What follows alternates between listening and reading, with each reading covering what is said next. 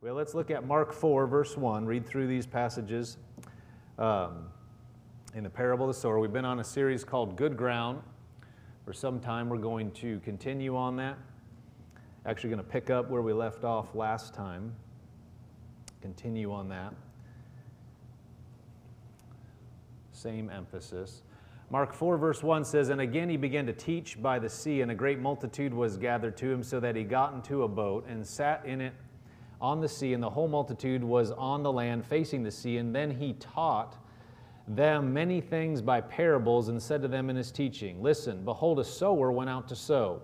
And it happened as he sowed, that some seed fell by the wayside, and some birds of the air came and devoured it. Some fell on stony ground, where it did not have much earth, and immediately it sprang up, because it had no depth of earth.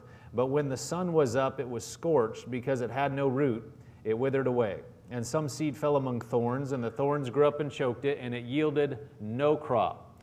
But other seed fell on good ground, and yielded a crop that sprang up, increased, and produced, some 30-fold, some 60, some 100. In verse 9 he said to them, He who has ears to hear, let him hear. And so then if we skip down to verse 14, Jesus explains what he was saying in a parable, in this parable. It says, the sower sows the word. So the seed represents the word of God. These are the ones by the wayside where the word is sown. When they hear, Satan comes immediately and takes away the word that was sown in their hearts. And we talked about some of these different aspects. These likewise are the ones sown on stony ground, who when they hear the word immediately receive it with gladness and have no root. They have no root in themselves, and so endure only for a time. Afterward, when tribulation or persecution arises for the word's sake, immediately they stumble. Now these are the ones sown among thorns. They are the ones who hear the word, and the cares of this world, the deceitfulness of riches, and the desires for other things entering in, choke the word, and it becomes unfruitful. But these are the ones sown on good ground, those who hear the word, accept it, and bear fruit, some 30-fold, some 60, and some 100. So we see different scenarios where the word was sown, but it didn't produce. And then finally, it did produce in some of the areas. And so, of course, we want to be the ones that produce. You know, I don't think I've ever had an actual garden of my own. Did we ever have a garden in any of our houses? No. My mom had, she's a big time, she liked to garden in our backyard. You know, now they have an acreage and she's got a good sized garden. You know, I've never gardened, but I saw the gardening growing up. I know one thing, when we were planting these different, because I did get to help sometime early on, you know, planting seeds and stuff. But, you know, you were looking for a crop. You didn't just go plant the seeds so that they could be taken away by the birds. You're not feeding the birds in that time. You're not putting the seed down so you can feed the birds. You may be doing that. I know like some people in our congregation do that, have seed where they put it out specifically to feed the birds. Okay, that's one thing, because that is the crop. That is the fruit. I see birdies outside my window. Yay, it's working. So that's the purpose. But when you're planting seed on the ground, in the ground, if the birds take it, that's not the right result. That's not what you want. You know, if the rabbits get into it, or the deer come over, and it doesn't produce, that's not the right result. If you got a bunch of thorns and weeds coming up, and then your crop doesn't produce, that's not the right result, right? Yeah. What you want is to get whatever you planted. That's tomatoes, or squash, or zucchini, or whatever, carrots. You want to produce. Well, the word, we want it to produce in our lives whatever, you know, area, all the areas, but whatever the word is saying in a given area, that's what we want it to produce in our lives. And if we hear the word and then it doesn't produce, then that wasn't the right result. We want to get the right result. So this is telling us all these things, all these ways that we can get derailed so we don't get the right result. And so we want to avoid those. You know, Jesus took the time to give us this parable, and then we have it in written form, and so we can see some of the areas where Satan is going to specifically try to steal the word from us so that we don't produce. And so if we know that, then we should be armed and aware. So it's not desirable that we hear and then we hear the parable, and then we go and fall into these same things when Jesus specifically told us this is what could happen with the Word. And we've gone over a number of the different scenarios, and that's why we're taking the time to do this, is so that we can see in our own lives, how these things actually happen. Let's look at 1 Corinthians 10, verse 12. We looked at this last week. We'll look at it and then go forward. It says, "Therefore let him who thinks he stands take heed lest he fall. No temptation has overtaken you except such as is common to man." Everybody say common. Common. So he's saying temptations that have overtaken you. He's talking to the church at Corinth. He said these are common. One thing the devil will try to tell you is you're going through something nobody has ever seen before. Nobody's ever gone through anything as hard as you are going through, and nobody's ever seen it. It is unique, because here's the thing, not making light of anything we might face, but if we're convinced that it's unique, then the thing that follows up is there's no way around it. Nobody knows, nobody you would ever talk to has no way around it. I mean, God himself doesn't know how to get around this.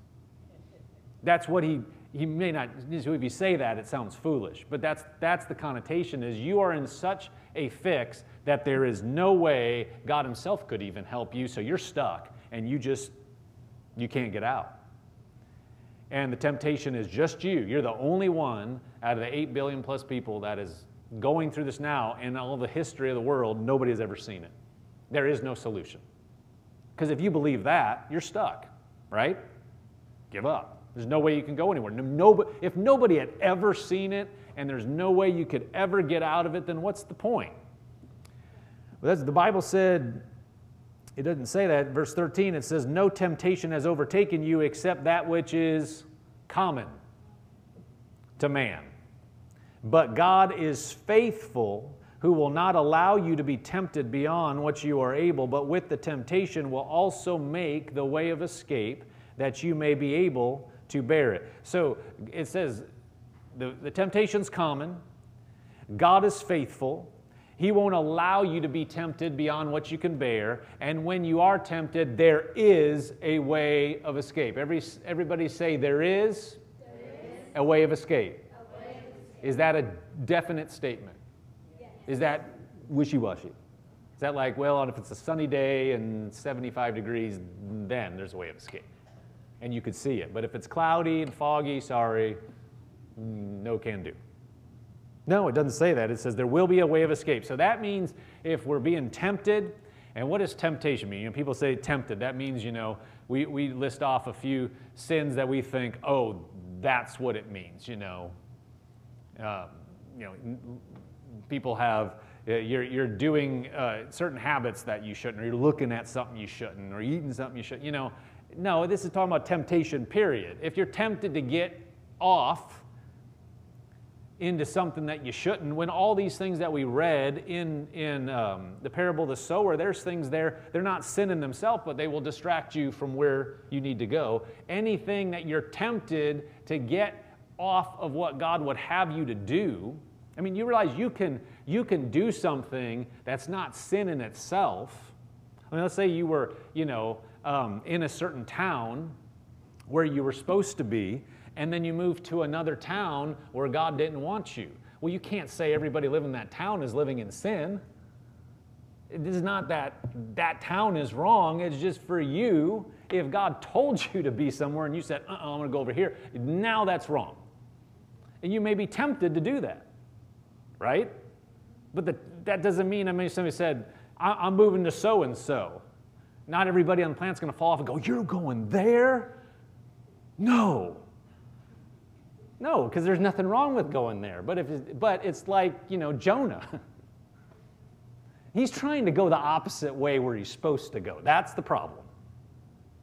Nineveh was a bad place. I mean, it was a bad place. But not everywhere's Nineveh, So no, there is a way of escape. You're tempted to do something that is just trying to get you in the wrong place. Doesn't matter what it is. And if you get in the wrong place, if you let go of the word, if you get into something you're not supposed to be in, if you let Satan get you offended, whatever, then you're not going to produce as you should. Okay, so the temptation is trying to get you to be derailed. The temptation is so that you won't bear fruit. But there is a way of escape so that you can stand and you can get through. Let's read this in a couple other translations. We read these last week, but in the NLT, 1 Corinthians 10:13 in the NLT, it says, "The temptations in your life are no different from what others experience, and God is faithful. He will not allow the temptation to be more than you can stand. When you are tempted, He will show you a way out so that you can endure."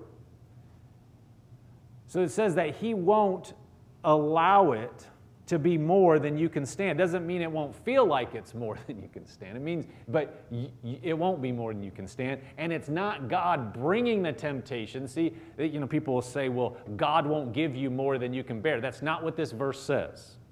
That means that God's just in control of everything and He's bringing something in your life and just, you can handle it, but it's here. No, there's a devil. There is a fallen world. There are crazy people on the earth, and something may just come in your face. And what God's saying is it will never be more than you can handle. He's not the one that brought it, but He will bring you over.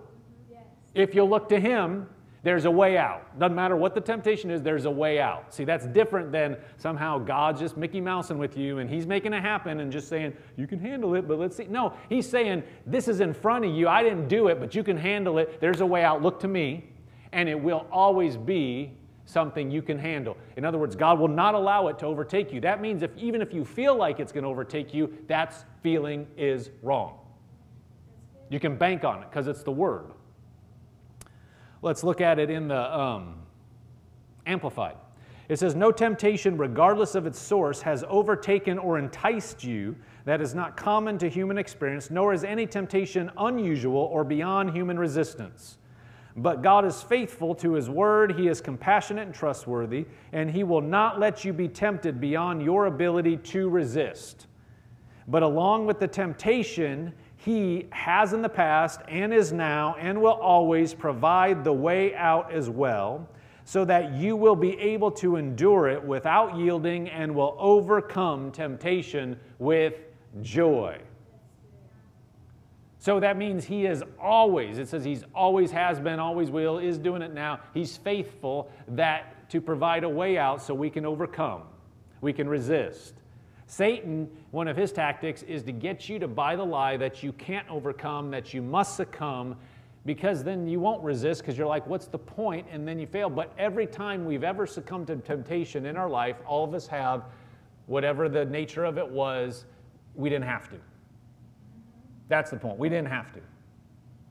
We're not condemning ourselves. You don't need to be condemned with the past. You just bring it to God, start moving forward. But what do we know about the future? Anything in our path that's a temptation, it's not too much, and we don't have to succumb. We don't have to yield. Satan is trying to get in. He'll bring, temptation will come into our life, and he'll bring feelings and thoughts and push on your emotions to get you to feel like you can't stand. You can't resist. This is too much, and he'll try to get you to say that. If he can get you to say, this is too much, I can't take it anymore, that he's just getting you to declare your defeat. He's getting you to agree with him instead. God said, what did God say? He said, there will be a way out, and you can get through it without yielding, and you will overcome with joy. That's what the Bible said, but Satan's trying to get you to take sides against the Word and to be defeated. And he brings very real emotions, very real thoughts, very real pictures of what he's trying to paint your future to be, and get you to buy that it is inevitable. Has anybody ever had a thought of something, video of something, play in your mind, and the devil just told you it's inevitable, this is what's going to happen, but it never did? Well, that happens. If that happened once, it should give us a clue that that's not true. And that then what he's trying to push on you at any given time, it's not true. It may feel true. It may feel in 4D true. Not only in the 3 dimensions, but you feel it as well. Shaking you feel like there's no way. And he'll try to be like, there's no way. See, this is inevitable. But no, the Word of God says that there is a way through, a way over. We reread these couple scriptures. I'm going to read them as we're going forward. 2 Peter 2, verse 9 says, "Then the Lord knows how to deliver the godly out of temptations." He knows how to deliver the godly out of temptations. He knows. Everybody says he knows. So he knows how to do it. He knows. What's our job? Just follow him. Jude 24, 25 and 25. Jude has one chapter, so it just has verses, no chapter. "Now to him who is able to keep you from stumbling." He is able to keep us from stumbling, but we got to cooperate with him. We have to look at him. We may feel like, no, we're stumbling, we're going down. No, God, you're able to keep me. There's a way out. There's a way through. There's a way not to yield. "Now to him who is able to keep you from stumbling and to present you faultless before the presence of his glory with exceeding joy, to God our Savior, who alone is wise, be glory and majesty, dominion and power, both now and forever. Amen." God is able to make us stand. Let's look at Luke 22, verse 31. We read this. We closed with this last time. A scenario where Jesus is leaving the earth. He's going, this is when he is starting the process that he's going to be crucified. And here he's talking to Simon. We're going to read another version of it. He's talking to all his disciples, but this specifies what he said to Simon Peter. Verse 31, "And the Lord said, Simon, Simon, indeed Satan has asked for you that he may sift you as wheat. But I have prayed for you that your faith should not fail, and when you have returned to me, strengthen your brethren. But he said to him, Lord, I am ready to go with you, both to prison and to death. Then he said, I tell you, Peter, the rooster shall not crow this day before you will deny 3 times that you know me." So Jesus is telling him, you're being tempted. Satan has asked for you, but I've prayed for you that after you come back to me, you would strengthen your brethren, but he said that your faith would not fail. And now Peter, he goes, no, I'm ready. God, Lord, I'm ready to die with you. And Jesus said, no, I'm telling you, before the rooster crows, you're going to deny me 3 times. So we know Jesus said there's a way out. Peter was being tempted. Peter didn't acknowledge. He just looked and said, I can handle it. I can do it. I'm going to die with you. If I have to, I can die with you. See, there was temptation coming, and Peter didn't recognize that he wasn't ready. There was a way out. And Jesus is trying to help him right now, and Peter is like, no, I got this. He didn't realize where he really was at. Let's look at Mark 14, verse 27. Mark 14, verse 27, another account or another version of this. It says, Then Jesus said to them, his disciples, all of you will be made to stumble because of me this night, for it is written, I will strike the shepherd and the sheep will be scattered. Verse 28, But after I have been raised, I will go before you to Galilee. Verse 29, Peter said to him, even if all are made to stumble, yet I will not be. And he's saying, even if they all fall, I'll still be standing. Verse 30, Jesus said to him, assuredly I say to you that today, even this night, before the rooster crows twice, you will deny me 3 times. Now, does Jesus know what he's talking about or not? Jesus told him, I'm telling you, this is what's going to happen. And look at Peter's response, but Peter, spoke more vehemently and said, if I have to die with you, I will not deny you. And they all said likewise. So they're all like, yeah, me too, me too. We're going to die with you. If it goes down, man, we're right there. We'll die with you. And Jesus just told Peter, he told them, all of them, you guys are going to be made to stumble. And then he told Peter specifically, you're going to deny me 3 times before the rooster crows twice. And Peter, Jesus told him, you're going to fall. And Peter came and said, nope, if I have to die, I'll stand. And then everybody said, yep, us too. Basically, Jesus, you're wrong. You don't know what we're made of. Jesus knew exactly what they were made of. And the fact is, you know what happened. When stuff went down, they're all gone. And Peter himself did exactly what Jesus said. 3 times he denied that he even knew Jesus. Went from, I'm going to die with you, to, I don't know the guy. What are you talking about? He did not realize where he was really at. Jesus told him where he was really at. He didn't listen. He could have said, is there any way I can avoid this? You're telling me I'm going to deny you. Lord, is there anything I can do to not deny you? Because you know when God says something, when there's a prophecy, you see this sometimes in Scripture, and maybe this will answer questions sometimes, you know, there will be a word come through from the prophet. Something's going to happen. And then somebody repents and something doesn't happen. Well, didn't the word come true? That word was given under the present circumstances. If this stays, this is what's going to happen. And you see somebody repent. And so judgment was withheld. It didn't happen. Here, Jesus is saying, you're going to deny me. Well, Peter is coming back saying, I'll do whatever. And Jesus said, no, you don't even understand. You're going to deny me 3 times before the rooster crows twice. Now, if Peter would have changed, aligning with other Scripture, there's potential that something could have happened. That he could have said, is there a way? Because if you line up, if there's a temptation, there's always a way of escape. We don't know what happened, but if you look through the rest of Scripture and you look at what our text is, if he would have said, Jesus, is there anything I can do? But he didn't do that. He assumed he knew. And see, sometimes it's real easy to talk about what you're going to do before stuff starts happening. And when stuff starts coming down and there's pressure in our life, then you find out where you're at and what you believe. And now that's what we need to know. There's a temptation to give in. There's a temptation to go in the wrong direction. What are we going to do?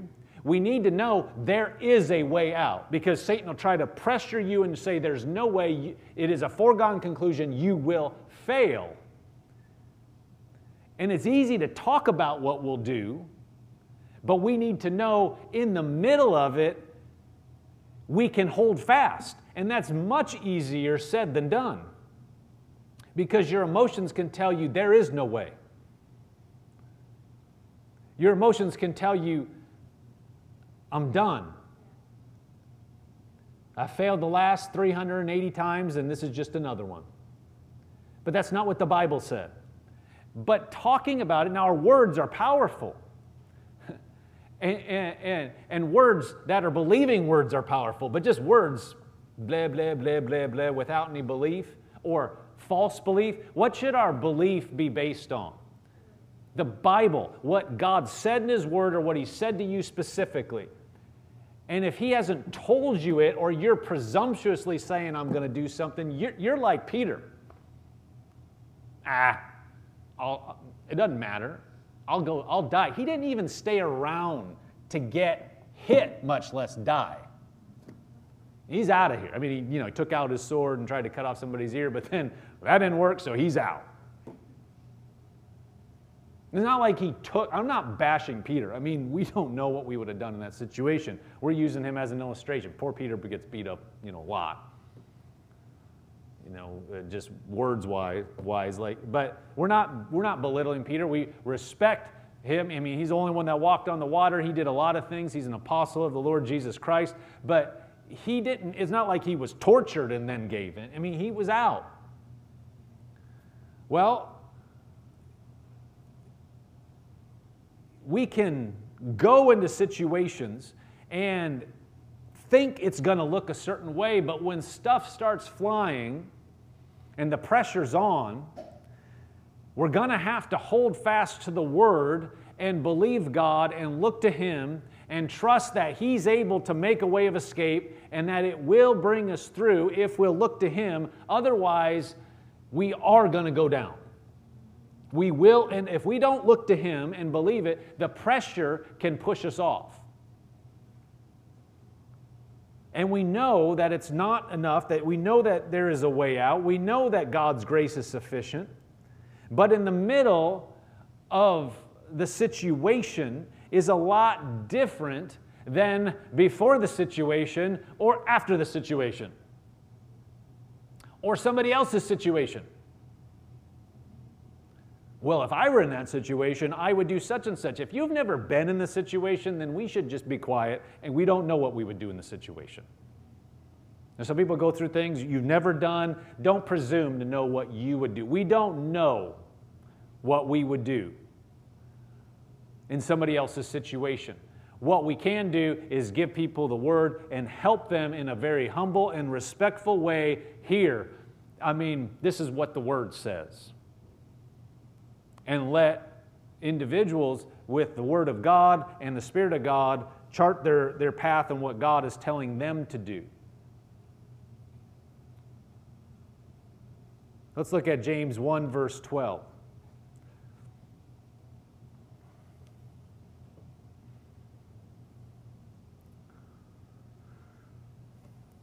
It says, "Blessed is the man who endures temptation." That's what we're talking about, enduring temptation. The temptation is coming, but you're not yielding. See, it's coming, it's pushing, but you're walking through it. It's still there, still there, still there, still there. Get to the other side. You endured it. You came out on top. That's the goal. Because if you can do that without every one of these temptations mentioned in the parable, the temptations of life, then you will bear fruit, period. What else? What other ending is there? Because if you endure the temptation to doubt, to quit, to sin, you're going to win. Blessed is the man who endures temptation, for when he has been approved, he will receive the crown of life, which the Lord has promised to those who love him. Let no one say when he is tempted, I am tempted by God. It's very important. If you think it's God tempting you, then you're done to begin with. Look at what it said. Verse 13, let no one say when he is tempted, I am tempted by God, for God cannot be tempted by evil, nor does he himself tempt anyone. But each one is tempted when he is drawn away by his own desires and enticed. Then when desire has conceived, it gives birth to sin, and sin, when it is full grown, brings forth death. So first, don't let ourselves say, it says, don't let anybody say when we're tempted that we're tempted by God. In other words, God's not setting us up. God's not the one bringing the problem. Don't say that. That's the devil bringing the problem, and he's trying to get you to blame God. Because if he can get you to blame God, who is your help, you're up a creek at that point. If God is your help and you think he's the problem, then you're going to go away from him, you're going to push against him, you're going to not do what he says, and you're going to think he's the problem when, and all the while, Satan is the problem. He's trying to blame God, because if he can get you to blame God, then you just cut off your help. But notice what it does say. So it's not, don't say I'm tempted by God, because God is not tempting, he's not bringing problems, evil problems into somebody's life to tempt them. That would be unjust. It says, verse 13, don't say I am tempted by God, for God cannot be tempted by evil, nor does he himself tempt anyone. So that's not God. Everybody say, it's not God bringing problems into my life or temptation. It's not God. He doesn't do that. Verse 14, but each one is tempted when he is drawn away by his own desires and enticed. See, we don't like this. But what this means is that Satan is going to try to find a vulnerable point. See, we walk in a flesh body. We have a natural mind, and the parts that are not renewed to the Word of God in our mind and our flesh are the access points. That's how Satan tries to get at us, with desires, with emotions, and tries to hit us to be tempted to do the wrong thing. He gets you where your mind is not renewed to the Word of God, where your understanding is dark, where you don't know, just because we don't know everything, we don't see every situation. He takes advantage of that. He brings thoughts to try to get us to yield to His plan and say, God did this, or God's not doing this, or why didn't this happen? And He knows that we don't see everything, but He sees that as an access point. And if we bite, now we start being enticed by His temptation. That's what's tempting us, is our ignorance in that sense. Your flesh. We have flesh. Everybody has flesh. You're going to have flesh to the day. When you don't have flesh, that means you're out of the earth.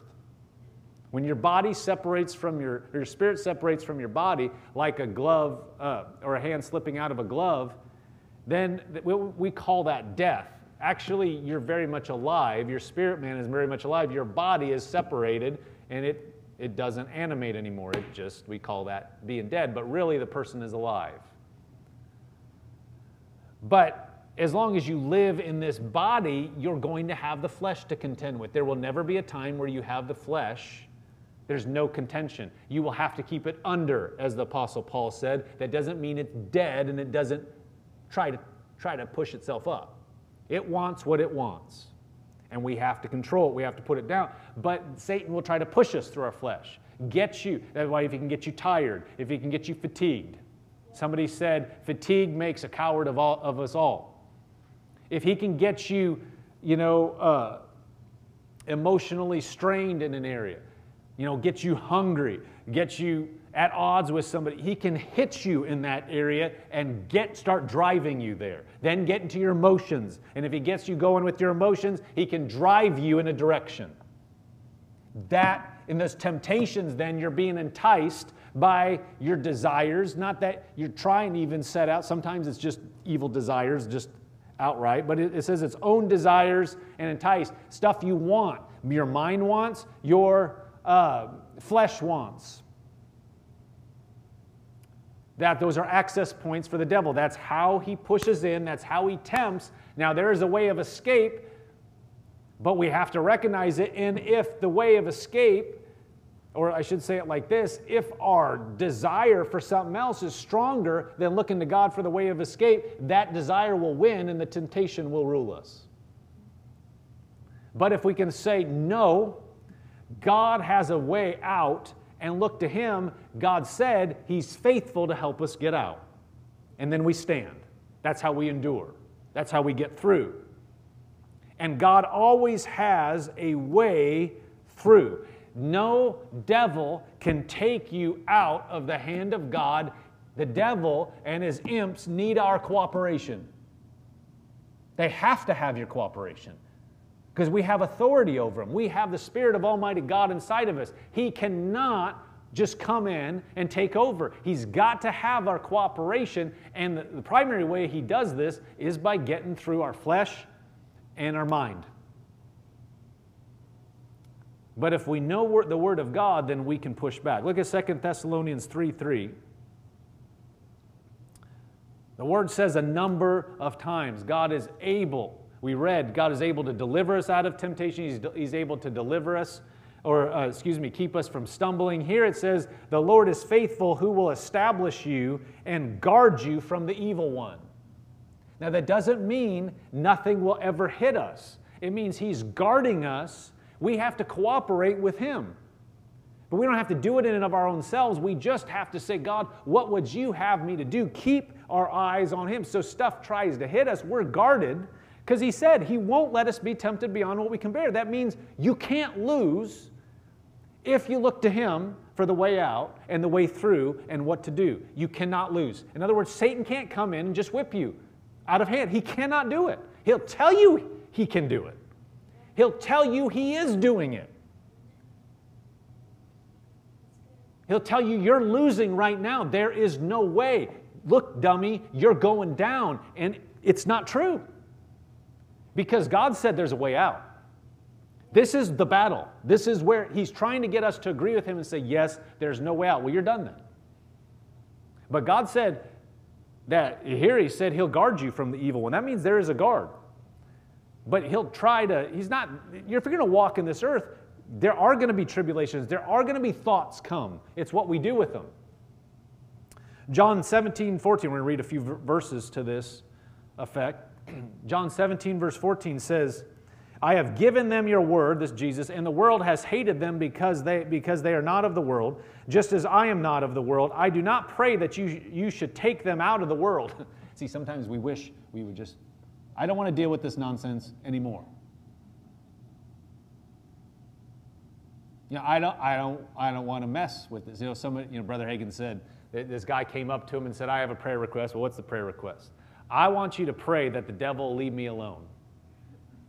And Brother Hagin looked at him and said, you want me to pray that you'll die? Because that's the only way in this life the devil's going to leave you alone.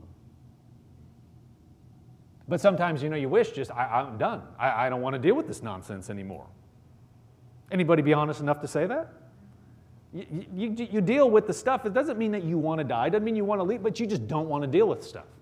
The world is fallen. People that follow the devil unknowingly are crazy. The world is crazy.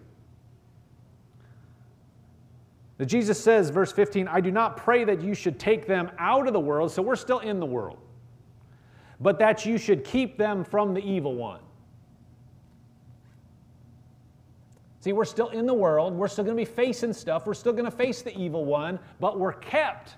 But it doesn't happen just automatically. We need to cooperate. It's happening. It's there. The potential's there. We need, though, to look to God in the middle. Otherwise, He'll push in. But He can't do it without our cooperation. He can't do it in a vacuum, just like, oh, I'm going to pick you out. I'm going to pick you off and you off and you off.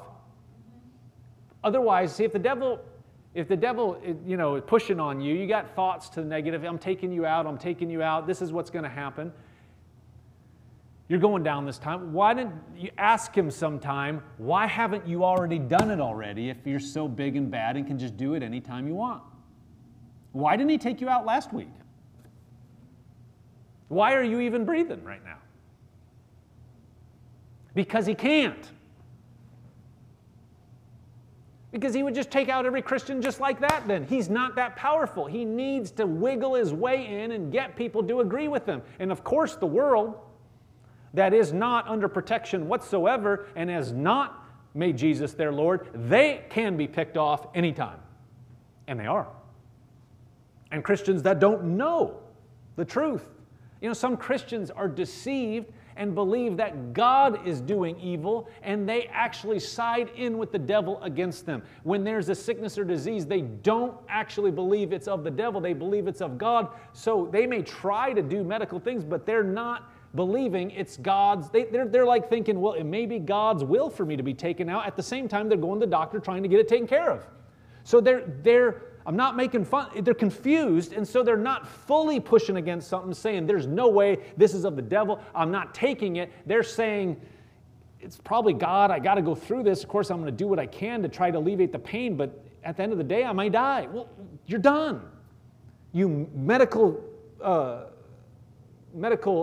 science may be able to help you, but it's not the same as going unilaterally against evil and knowing that it's not of God. Look at John 10, verse 27. It says, my sheep hear my voice, and I know them, and they follow me, and I give them eternal life, and they shall never perish, neither shall anyone snatch them out of my hand. My Father who has given them to me is greater than all. That's our Father. And no one is able to snatch them out of my Father's hand. I and my Father are one. He said, no one can snatch them out of my hand. Now, if the devil can entice you to get out of the hand and kind of listen to him, now he can hit you. But he can't just come down and just take you out. Can't do it. But he can tempt you. He can bring stuff. And the question is, are we going to bite? Are we going to say, oh, we're going down? Are we going to say, oh, it's too much? We have to say, no, it's not. God's making a way out, and even this time, I'm going over. And I'm going to keep going, and I'm going to bear fruit.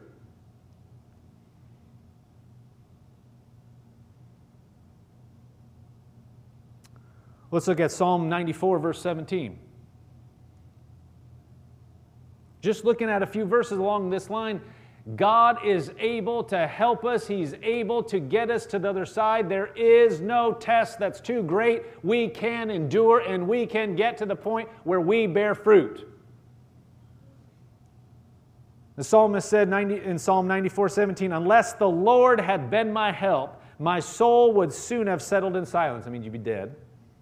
If I say my foot slips, your mercy, Lord, will hold me up. In the multitude of my anxieties within me, your comforts delight my soul. He's saying, I'm slipping, I'm falling, it's pushing on me, but Lord, you're there to give me a way to keep from slipping. See, you feel like you're slipping. You feel like I'm going down. The devil will tell you you're going down. The circumstances may look like you're going down. You may think I'm just being foolish to think I'm not going down. But God's mercy is there. His help is there. And if we'll look to Him and say, Lord, I don't see how, but I will hold to you. Help me. He will help us to stand and get through and be to the other side. And He'll comfort us all the way through. Doesn't matter what the situation is. If it's in front of us, we have a way out. Finally, Romans 14:4.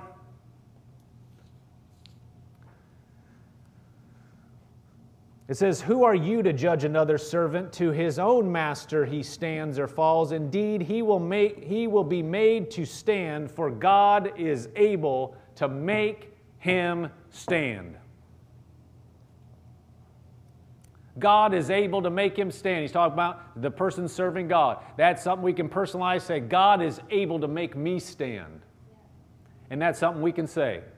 In the middle of trial, in the middle of pressure, we can say, God is able to make me stand. See, you're looking to Him. You're saying it doesn't look like it. The pressure's there. The temptation is there. But God is able to make me stand is another way of saying there's a way out and I'm going to take it. I don't see it, but God is able to make me stand. Satan will say, there's no way. There's no way. You're going, look, there's no way. God is able to make me stand. God is able to make me stand. I am standing. I will stand. I will endure because God is able to help me and make me stand and endure and come out on the other side without yielding and come out in joy. See, we speak like that because Satan, he's trying to get our words to side in with him. And if we'll push back and say, no, this is what the Word said, this is what's going to happen, we're decreeing what Almighty God has said, and we're decreeing it in our life, and that's how we get through. Amen.